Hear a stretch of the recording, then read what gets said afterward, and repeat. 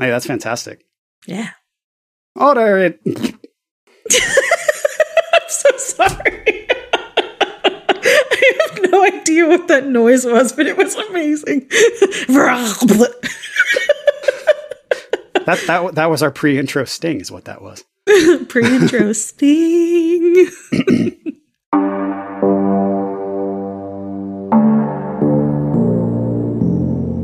Hello, and welcome to Medium Salt, the podcast that seasons nostalgia with a little modern perspective. I am your host, Matt, joined by my good friend and co-host, Kate. This week is a light salt week, where we go over various film topics in a limited amount of time to broaden the way we might think about the media we consume. Today's topic is the three-act structure, what it is and how it kind of is everywhere, and what that means for our entertainment. But first, Kate, how are you? I am super sleepy, but I'm excited to learn about the three-act structure because it is not a thing that I have internalized as deeply as you have in regards to media consumption. Yeah, that's fair. It can be like, it's one of those things that once you start looking into it, you notice it everywhere and like in every piece of media you consume. Does it enhance your viewing or is it just scaffolding? Both. I think it's Okay. a little bit of both. So I'm a big fan of how, like, I'm a big kind of fan of learning and studying how stories are told. I'm not much of a writer myself, but I really enjoy like studying the craft of it. I find it inherently just super interesting and like understanding what a writer or director is trying to do with their story, I think is really cool. And story structure is kind of this thing where a lot of people, when they're new to like writing or they're new to screenwriting, they're new to filmmaking, they kind of look at story structure and act structure and beat structure as like this confining box, which I think is the wrong way to think about it. It's scaffolding for you to hang a story on, and it's really more descriptive than it is prescriptive. Okay. You this like here's a series of things in storytelling that we know work. You know, understand why they work, use them as is or change them up. But when you change it up, you really should understand what you're doing when you're doing that and how that changes the story you're telling, you know? Can I ask you a wider question? Yeah, absolutely. Do you think that there is a right way to tell a story? No, but I think there are many wrong ways. Interesting. Okay. I think there are many right ways to tell a story, and there are many wrong ways to tell a story. And ultimately, the arbiter is what's entertaining, right? Like what resonates. Okay. I think the question is largely branching from a thing that you were saying at the beginning, which is that you're not a writer. I've tried to be a writer, but I've tried to be a writer in the way that I research for hours and hours and hours, and then I write for 5 minutes and give up, you know? So, Yeah. in the way that we are sometimes like with our hobbies where we get a little obsessive about things, but we get stuck in one. Like, I think this happens to you the same way it happens to me, right? Like I find something interesting. And so I spend a lot of time researching it and reading about it and trying to figure out the way things work. And then I spend so much of my time and energy doing that. I almost talk myself out of it because of things like this, right? Like, oh, well, if you don't do something in a 3-act structure, it won't work. Or if you don't follow this, whatever, it won't work, right? Like I'm always looking for some sort of golden bullet to help me along with, I don't know, the process. But what you're saying is it's really just a tool that you use to craft the story, not a, it's a good metaphor. My metaphor brain is sleepy. Yeah. It's a hammer and not a box, I guess. Right. It's one tool among many. Okay. And certainly shouldn't be the thing that confines your story. I think it's something that you should use to enhance your story. Kind kind of like it's kind of like music theory in a way, and I think a lot of early musicians have the same problem that a lot of early filmmakers do, where they think music theory is like, oh, it's going to restrict my creativity, and that's why all songs sound the same. It's like, no, it's just music theory is just a set of principles that we know. This sounds good, this doesn't sound good. Generally, do you think that knowing about these structures does have a prescriptive effect on people once they learn them, though, because it's hard to put away? Sure, I think it absolutely could, and I think it really depends on the individual and what they're trying to accomplish. So if you look at like maybe someone who's doing just mass market pulp fiction type stuff, right? Their goal is primarily to put out work that entertains and makes them money. They might not do a whole lot of experimenting with structure. Yeah, right? Because that would turn off their audience. Right. Whereas maybe like the American literature, new age sort of fiction books that come out that you expect to be on bestsellers lists and that you expect rich white people to have in their living rooms, those are deviating from that norm, probably. Right. But when the writers do that, when they do deviate from the norm, I can guarantee you they kind of know what they're doing. Like they know what they're deviating from and why they're doing it and the effect that has on their story. Okay. Because it's like, you got to know the rules before you can break them. And I know a lot of people are sick of hearing that, but it's like, it helps. If you just go around breaking rules all willy-nilly, you might put out something that's genius, but the next work you put out probably won't be. Oh, that's always a dangerous place to be in. So the second book's the hardest, I think, probably. The book right after your success. Yeah, for sure. And if it's part of a series, even more so, because, it's kind of like it's a second act in a larger 3-act structure that itself has a 3-act structure. And like the book before it had its own 3-act structure. So you got your own kind of, if you're writing with the 3-act structure, and we're going to cover this. I heard you liked 3-act structures, so I put some 3-act structures in your 3-act structures. Right. It's interesting because the thing that you said about what the point of the media that you're creating is, that's exactly right? Like there are some very, very prescriptive styles or genres where if you write outside of something, so the romance genre, for example, like you have beats you have to hit, and if you don't hit them, your audience is angry. One of the most prolific writers, I can't actually remember her name, but she's written literally hundreds and hundreds of books, and they're all romances. And she is one of those middle of the list sort of authors who made a living on it. And, because, you churn out those stories and you change some of the flavor a little bit. But if you try to sell a New York Times bestseller, supposed to make you think kind of book, but it's formatted as a romance or something like that, it's not going to go over well. Yeah, exactly. Like, do you want to be challenged when you're reading, or do you want the comfort of like a cozy cat mystery or whatever? Right.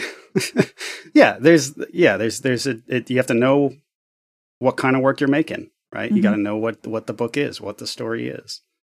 That kind of goes into the commercialization of art as well, right? Oh yeah, absolutely. But that's diverging a little bit. But yeah, if you're writing to an audience because you want the audience to want and consume that good, it's different than if you're just trying to tell your own story in whatever way that you want.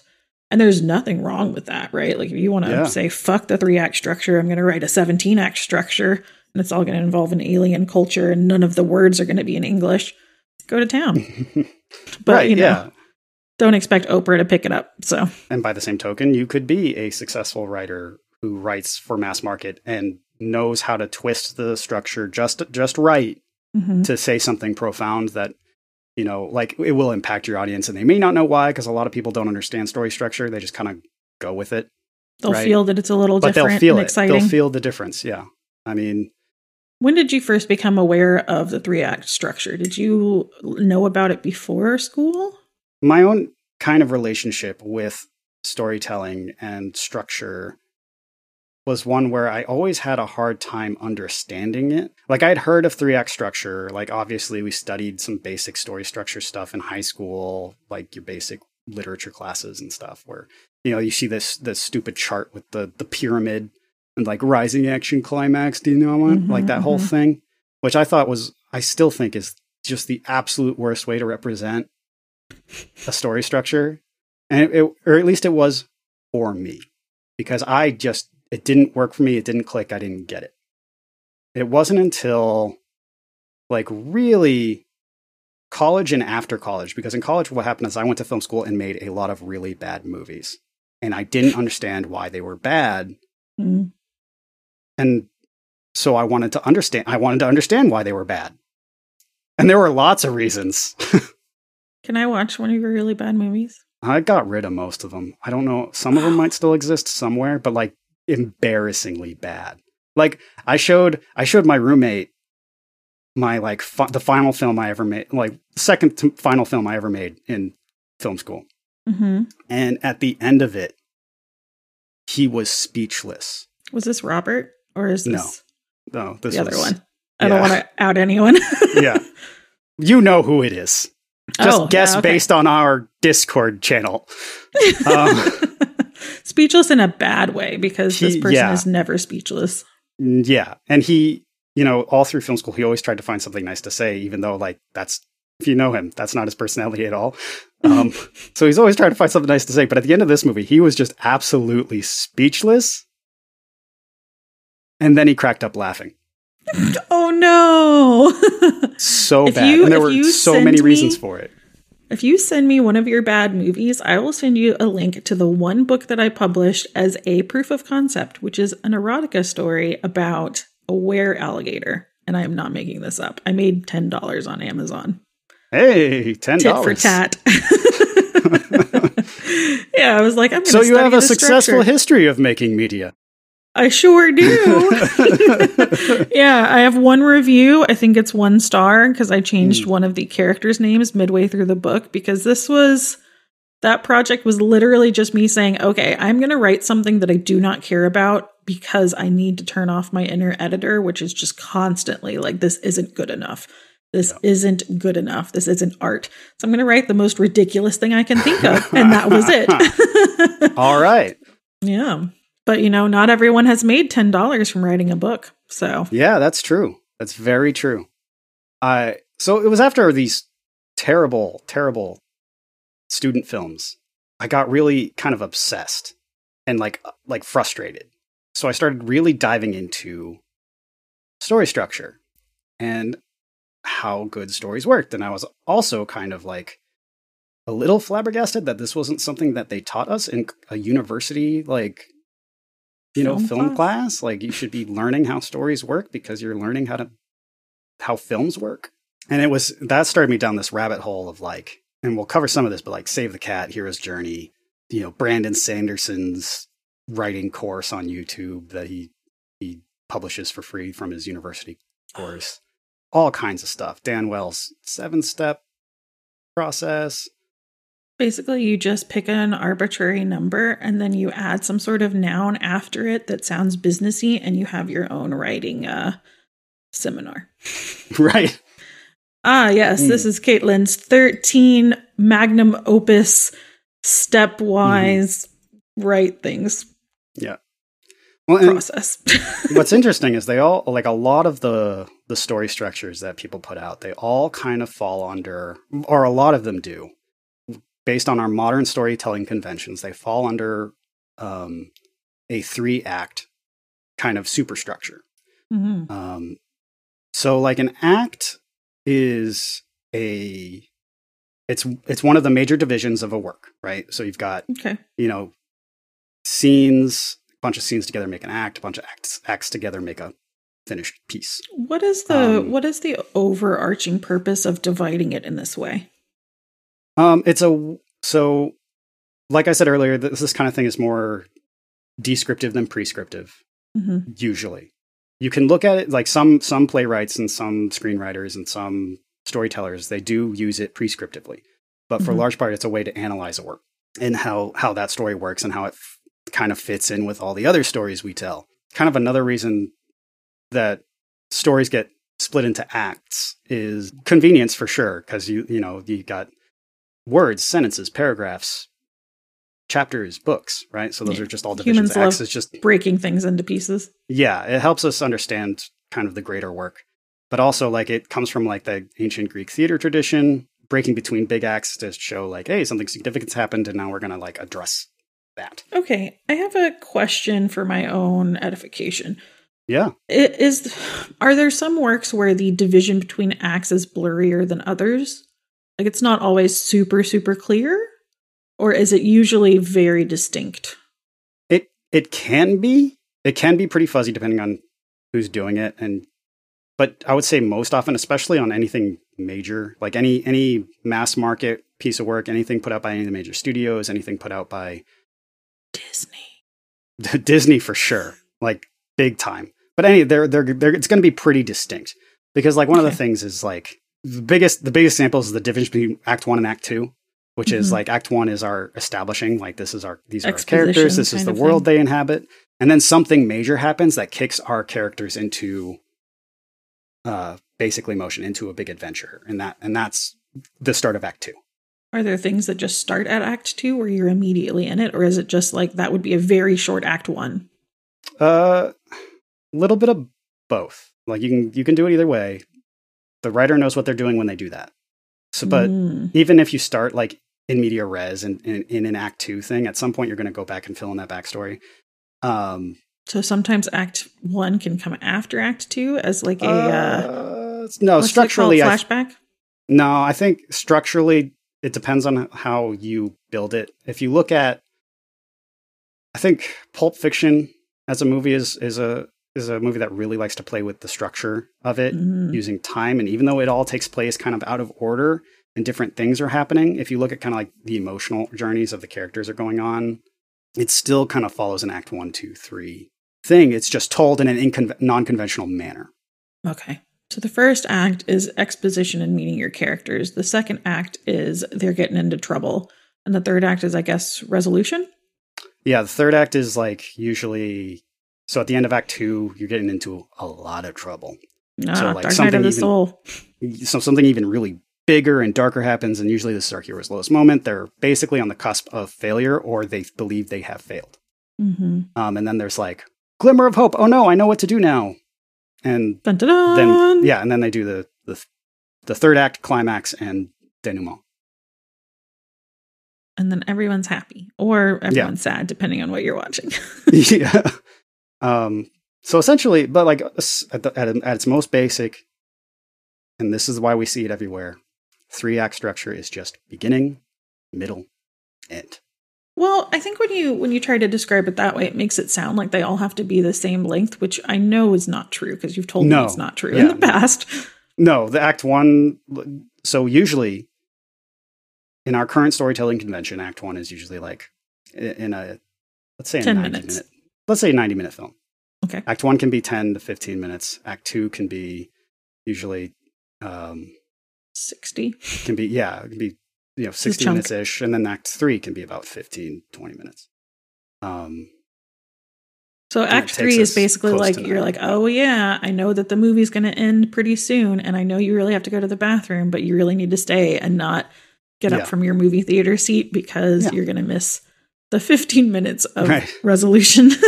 Yeah. Well, and like for example, in the recent movie we just covered, My Cousin Vinny, Act 3 starts when Vinny discovers the key to win the case. Oh yeah. When and kicks off that whole climax and final scene. Oh, that's a good Act 3. That was a flurry.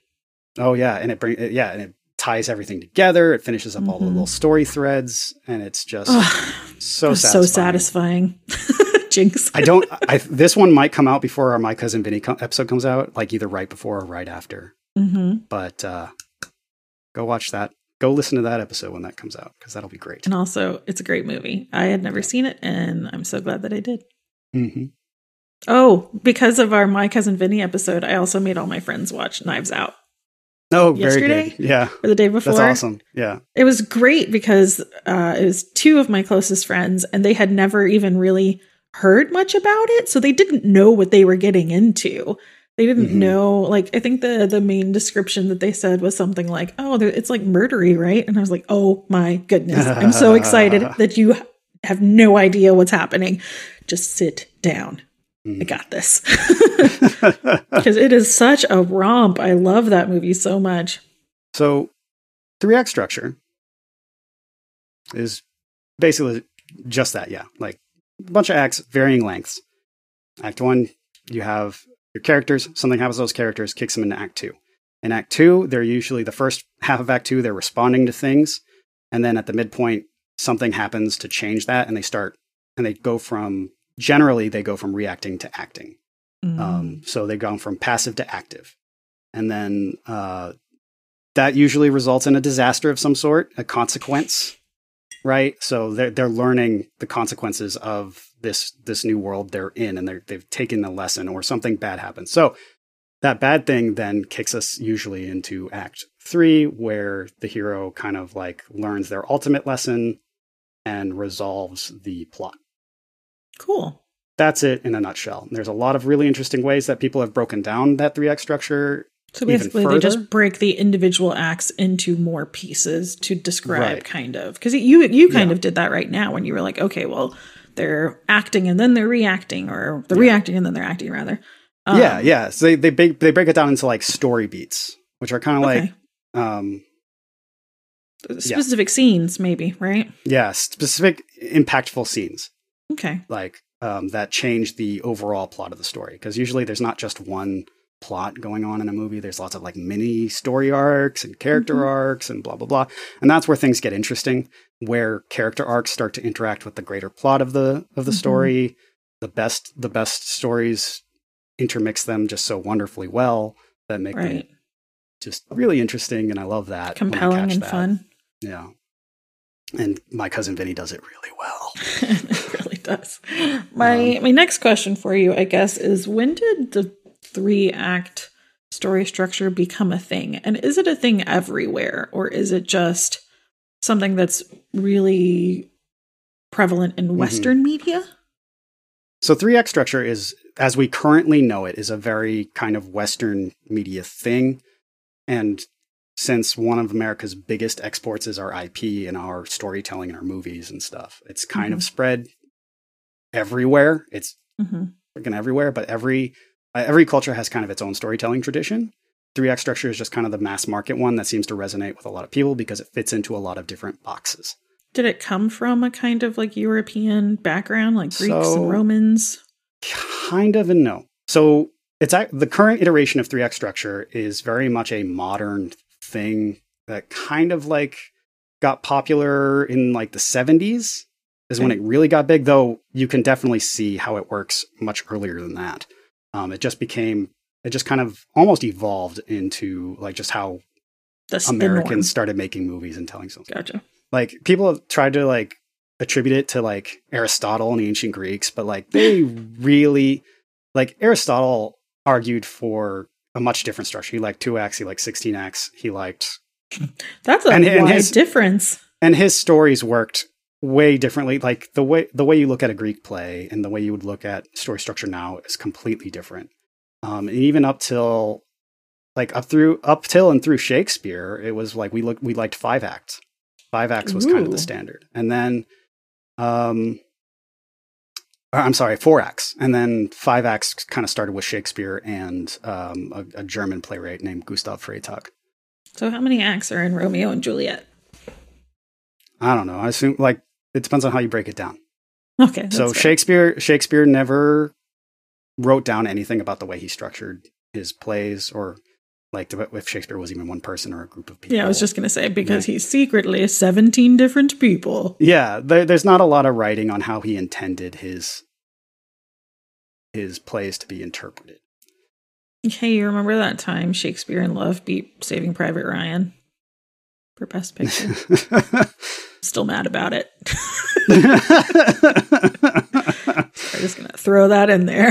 Yeah. Freytag, who popularized the 5-act structure, went back and said he analyzed Shakespeare and said, look, 5 acts works with Shakespeare, and Shakespeare would have used my structure if he had it. Wow. That's a bold statement. It's a very bold statement. Was Freytag a white dude? He was an 1800s German dude. So yes is the answer to my question. Yeah. White dude. White dude taking credit for other white dude. So. Yeah.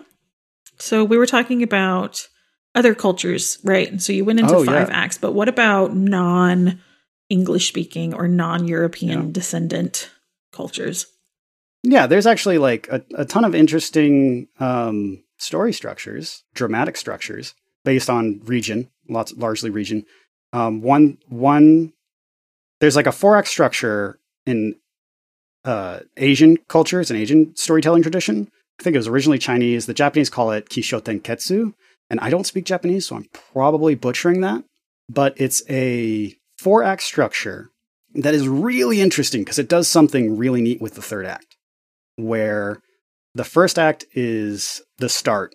It's the intro. The 2nd act is like a development or some like challenge, right? Like something happens and there's like this rising action and things change. Okay. Mm-hmm. Then the 3rd act, usually it's called twist, but sometimes it actually is like, it's usually an unrelated story. Oh. That doesn't have anything to do with the previous 2 acts until the 4th act, which gives everything context and makes you reinterpret the whole story in an interesting way. Okay. And it's a really neat way to tell a story. And like, I think here's an example of like a Japanese like poem that can like, where you can kind of see this in work in a very brief way. I think it's called Sanyo Rai. But it's, and I don't speak Japanese. I'm probably butchering all the names. Okay. So I'm sorry. I'm not intending to be insulting or offensive. Daughters of Itoya in Hanmachi of Osaka. This is first. The elder daughter is 16 and the younger one is 14. That's Act 2. Throughout history, daimyos killed the enemy with bows and arrows. The daughters of Itoya kill with their eyes. Ooh. That's really cool. It's neat, isn't it? Yeah. So, for some reason, and this may not be 100% accurate, but when you were talking about this, I was immediately thinking of Park Chan-wook, who I love, and who did The Handmaiden and Old Boy and other things that I probably still need to watch, which seems, whether or not it's a direct following of that sort of act structure, I think that there's a lot of playfulness in the way that he presents information and stories and then uses that twist at the end, right? Oh, yeah. So I could kind of see that being an influence on his work because he's a Korean director, so. Yeah. Oh, Korean filmmaking tradition is its own, like, really interesting ball of nuts. That should be another light salt, I think. Yeah, I would love to dive into that more because basically all the Korean media that I have consumed, I've really enjoyed. So yeah, and it's starting to really get popular stateside, which I thought it would have a lot sooner because I remember like in like high school, college, being introduced to a lot of that Korean cinema through like Korean friends of ours. Who had like little movie nights and stuff. And like I always found them really interesting. I never really got into it, but I always thought like it would be popular, especially, you know, just given the hunger for new stories that everyone always has. It's interesting. But now it's getting big because we've got like Parasite and what's it? Parasite Squid Game is the big Netflix series. Squid Game. Yep, I just finished that. So it's interesting what Westerners will find palatable. It's also interesting. We could do a whole lights all about this and probably should, but like the movies that we do that get really popular in Japan, or not Japan, in China, like Coco. Coco was huge in China.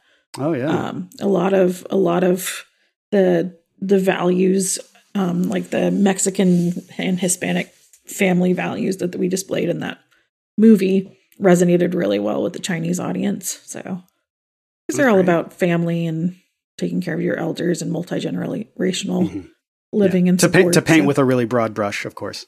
Yeah, of course. It's just one of those things where it's like, all right, this is one of the best examples I can think of that is actually Fiddler on the Roof.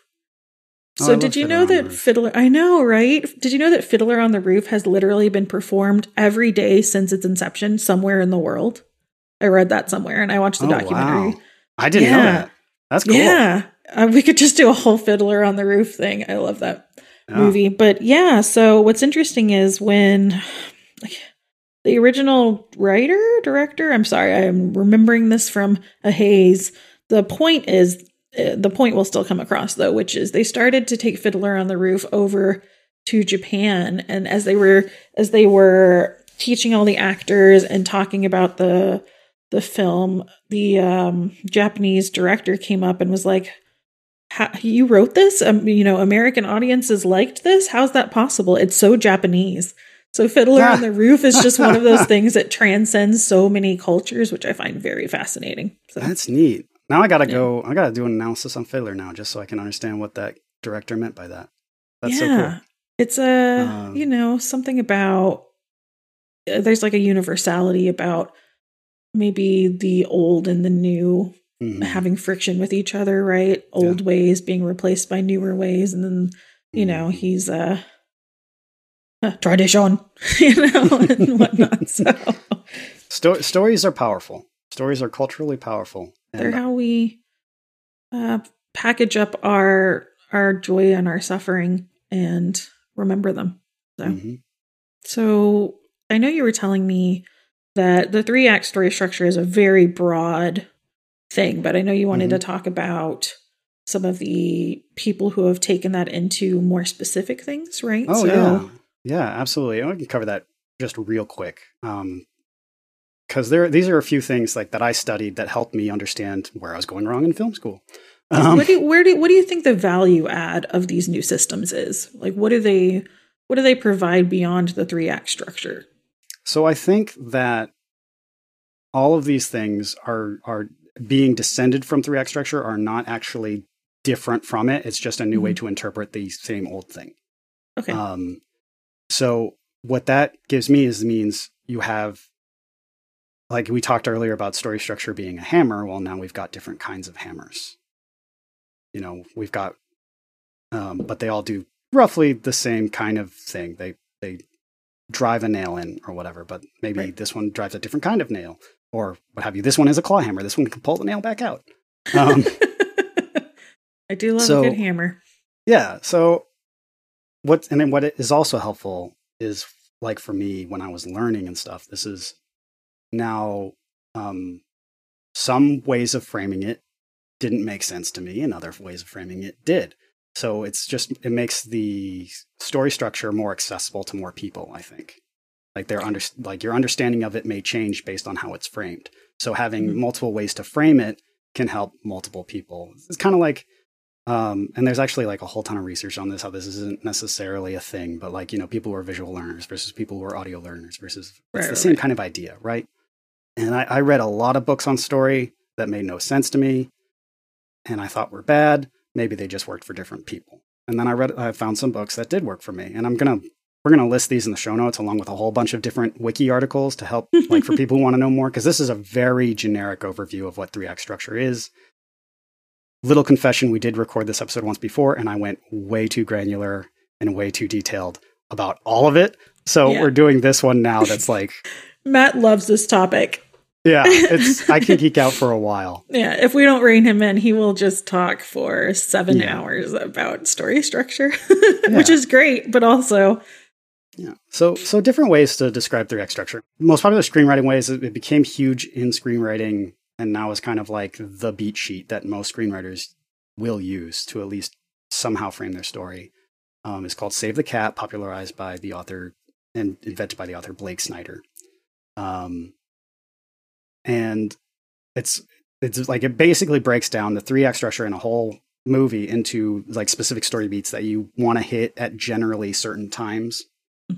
Why is it called Save the Cat? It's called Save the Cat because, like, usually in your first act, when you're introducing your hero and you want to show that they're a good guy, you have them, like, save the cat or something. Just something to prove, like, that, so the audience likes this main character and knows he's a good person. You need some buy-in. You need a signifier of intent. And we can all identify points in movies like that where we're like, oh, yeah, this guy's the good guy. Yeah, yeah. And that structure has later gone on and someone adapted it to writing novels. I'm sure there are people who have adapted it to other things. I'm sure there's a playwright version somewhere. Then kind of like the biggest one that is a lot of people kind of know about is Hero's Journey, popularized by Joseph Campbell in his book Hero of a Thousand Faces. So one of the reason that Hero's Journey is probably most popular, why you may have heard of it, is because it's the main structure that both George and Marshall Lucas really like honed in on for Star Wars, like the original Star Wars 1977, where like George was really obsessed with Joseph Campbell, and like Marshall Lucas is an extremely talented storyteller and editor. Joseph Campbell did Heart of Darkness? No, it's not the Joseph Campbell from Heart of Darkness. It's a different Joseph Campbell, who's a professor. Name. Yeah, he's a professor. He's a professor of literature, or he was a professor of literature at Sarah Lawrence College. That's cool. He worked with like mythology and like he came up with this idea of like the monomyth, which is like, this is the structure that kind of is the superstructure for all of human myth and storytelling and blah, blah, blah. It's faced a lot of criticism for that, but it's still a very powerful... I was like, that's a big claim. Yeah, it's still a very powerful storytelling tool, and it's one that they were really into for Star Wars, and so it got really big. So the monomyth basically is the hero's journey, which is like 17 beats that your story hits, and then like... It's a lot of beats. It's a lot. It's so many that a lot of people come after and then just like distilled those 17 into like, I think someone did 12. Another guy did like 8. Like they're just picking out the ones they like and leaving behind the ones they don't. Pretty much. So that's Hero's Journey. It's really good. If you want a book to go to sleep with, then Hero of a Thousand Faces. It'll put you to sleep. Joseph Campbell apparently is the person who started the Follow Your Bliss thing because he was misquoted. Really? Yeah. Huh. Okay. Yeah. It says most quoted and arguably most misunderstood was his admonition to follow your bliss. That's funny. Interesting. Well, thank you for that. We now have a slew of mugs and yoga mats in your honor. So a lot of people came up with like these other beat sheets and these other things. They descended from Hero's Journey because it was so big with Star Wars and stuff.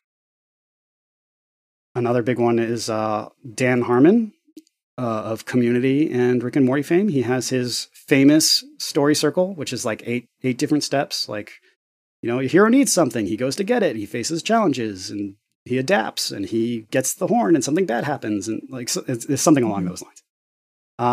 And then another one, and this is the one that kind of unlocked a lot of the other story structures for my understanding, was the author Dan Wells has a 7-step plotting structure he uses.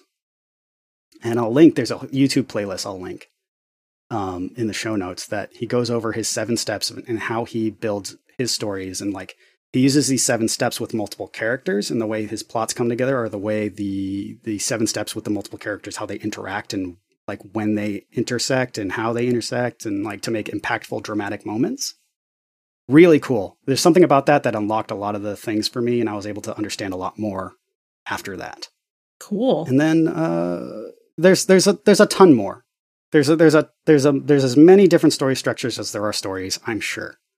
This is a rabbit hole, it sounds like. It is. It absolutely is, and I don't want to get too far into it like I did last time.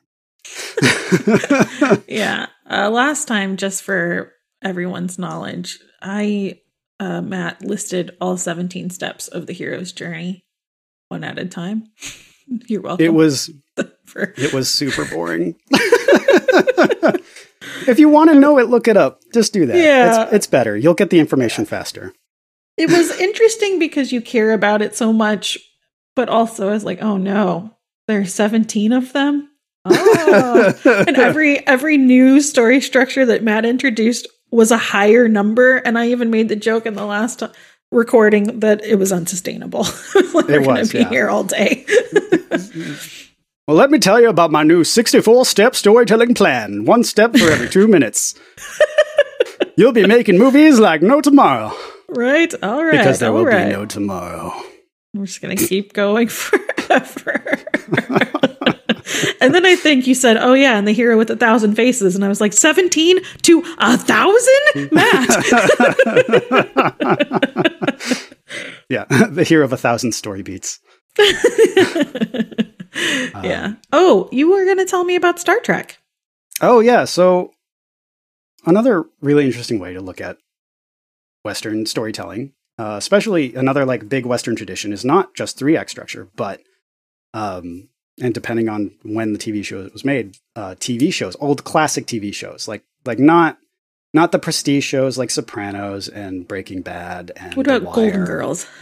That's probably a very act. Golden heavy. Girls, yeah. I mean, because the sitcoms especially follow different structure, and that depends on the amount of commercial breaks the show has. Generally, like a really good example for this is like classic Star Trek, or even my favorite is Star Trek Next Generation. To see this in action, you see that like right before every commercial breaks, there's like a big twist. That's the end of one act, which kicks us off into the next act after the commercial break. Oh yeah, like that's a very common like experience that I recall, right? You're like, it's a commercial, but you can't leave. You must listen to them talk about laundry soap for 5 minutes before you can see what happens to Jean-Luc. Yeah. So you start your characters somewhere, something happens. Oh no. It's like your brain starts to think of all the implications of that thing. We go to a commercial break and you're sitting there just waiting. And then we start the next act as them kind of like, okay, this is how our characters are. This is how they respond to that twist, and this is the new normal that they're adapting to. And then there's another twist, and that's just generally how they did it. And Star Trek's great for that because they're retelling a lot of like classic sci-fi stories in this new way, archetypally heavy. Yeah, they don't futz with the story structure with that, because that's just not what Star Trek is doing. That's not what they're trying to do. That's why Star Trek is comfy and everybody likes it. I wish everybody liked it more. Yeah, I wish they liked it enough not to fuck with it. It's interesting too, like when you go back and you rewatch these things without commercials, you can see everywhere a commercial is supposed to be clear as day. Yep. Like this would be a commercial. This would be a commercial. Now that's your act break. Oh, well now I have to go back and rewatch. That's my homework. That's why you notice it. That's why you know. Also, the fade out's a dead giveaway. They make it about as subtle as a firework. So yeah. Hey, this is mass market television, okay? That's fair. Well, all right. Thank you so much for telling me all about 3-act structure. I feel like I've learned a lot. Yeah. And there's some stuff we didn't even get into, like 2-act structure and 1-act structure. Well, maybe we should do a whole episode about deviations from 3-act structure, because that would be fun. That might be because I like the rule breakers. So yeah, for sure. So yeah, that is unfortunately all the time we have today. That's why we set a timer. I have so much to say on this topic. And, one day we'll come back and get more granular if people are interested. Yeah, we might start doing really long recordings that we just post on the blog for people and not actually publish as episodes. It will just be Matt listing off stronger story structure hacks. That'll be me ranting about things. Yeah. The Hero of 1,000 Faces series, each episode is one of the faces. One face. I actually really like studying archetypes. And one of my favorite writing books is like a masterclass of archetype things. So do that. But anyway. Well, hopefully we've tickled some noggins. We'll leave. That's a horrible phrase, Matt. We'll leave lots of links for people. Yeah. You can scratch that itch if you want to. It's a rabbit hole. It's a fun rabbit hole. Yeah. I live in it. It's the sea I swim in. He's the water rabbit in this metaphor. Right. If you want some basic books, check out Save the Cat. Check out Save the Cat Writes a Novel. I really like that one. Yeah, Save the Cat is not very long, but it's very informational and it's a very fun read. Yeah. One of the big ones for screenwriters is obviously Save the Cat, but on top of that, a Story by Robert McKee. Really important one, because it's kind of like it was before Save the Cat came out, and it was really important for defining a lot of the ways we told movies in the 90s and moving onward. And before, sure. And if you really want to go to sleep, check out Joseph Campbell's Hero of 1,000 Faces. Because I have it. I have that book, and every time I try to read it, Yeah, on his Wikipedia, his face, his picture looks like a professor who would put you to sleep if you were in his class. For sure. That's what he looks like. That's his archetype. So. All right. Well, thank you all for joining us this week on Medium Salt. As always, whiled away another almost hour. As always, you can get more of us at mediumsalt.com or wherever you find your favorite podcasts. Yeah, I played myself on a Google Home speaker this week. It was very exciting. Do you Google yourself regularly? No, I played it on a speaker. I don't Google myself ever. Also, there's a swimmer who has my exact name, and she's who comes up, so thank goodness for her. I think there's like a DJ somewhere who has my name. Oh, I'm so sorry. If you want to support the show, share us with your friends. Like, it really means a lot to us. We're also on Twitter at medium_salt. And if you really, really like us, you can help keep us going by buying us a coffee on Ko-Fi. Links are in the show notes. Yeah, we'll use it to save up for new microphones and things. And just pay for hosting. Yeah, well, we're still working through a birthday present that someone gave me for hosting for a couple of months, so that's good. Hey, that's fantastic. Yeah. Order it. I'm so sorry. I have no idea what that noise was, but it was amazing. That was our pre-intro sting, is what that was. Pre-intro sting.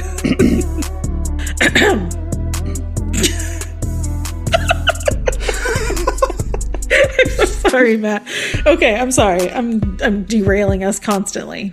Have a fantastic, bombastic, enthusiastic week. And remember, stay salty.